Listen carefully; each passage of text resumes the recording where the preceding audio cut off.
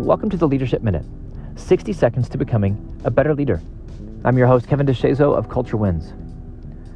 Accountability is such a dirty word in our culture, and part of that is because we live in such an individualized society. You do you, I'll do me. You can't tell me how to live my life. I'm just going to do whatever makes me happy, whatever I want to do, whatever works for me. And honestly, it's pretty gross. And it's a great way to never get better, because you cannot get better without accountability in your life. Because if you're like me, you're not perfect. You've made a lot of wrong decisions in your life. You've gone down a number of wrong paths, and how great would it have been to have someone in your life to hold you accountable in those moments, say, hey, wait a minute, no, that's not the direction you need to be going.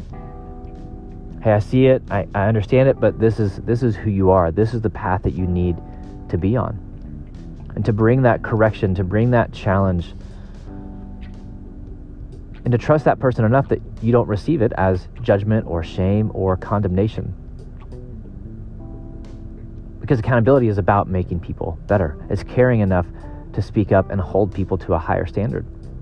I've got a number of people in my life who get to speak that truth to me about my business, about my character, about my marriage, about my parenting.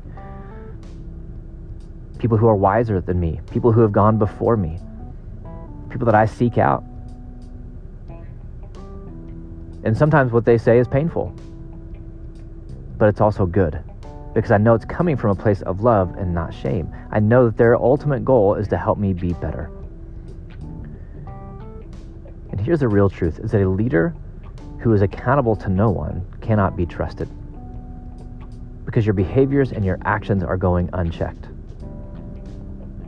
And so if you don't allow anybody to hold you accountable, you shouldn't be allowed to hold anybody else accountable.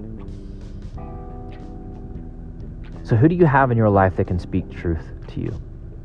Who do you have in your life who can care enough to speak up, to challenge you, and that you will actually have the humility to listen to them?